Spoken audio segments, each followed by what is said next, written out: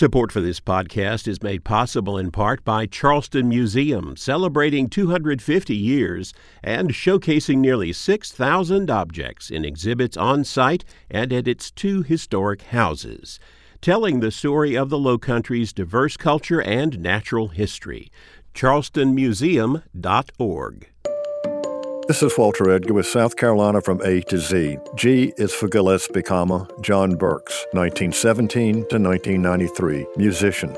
A native of Sherrall, Dizzy Gillespie became proficient on trumpet and trombone by the time he was 15. In 1937, he moved to Philadelphia.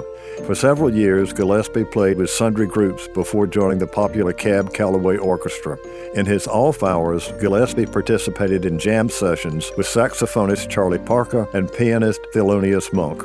Their informal experimentation with advanced harmonies and complex rhythms led to the first modern jazz style called bebop or bop, which remains the foundation of most jazz performance.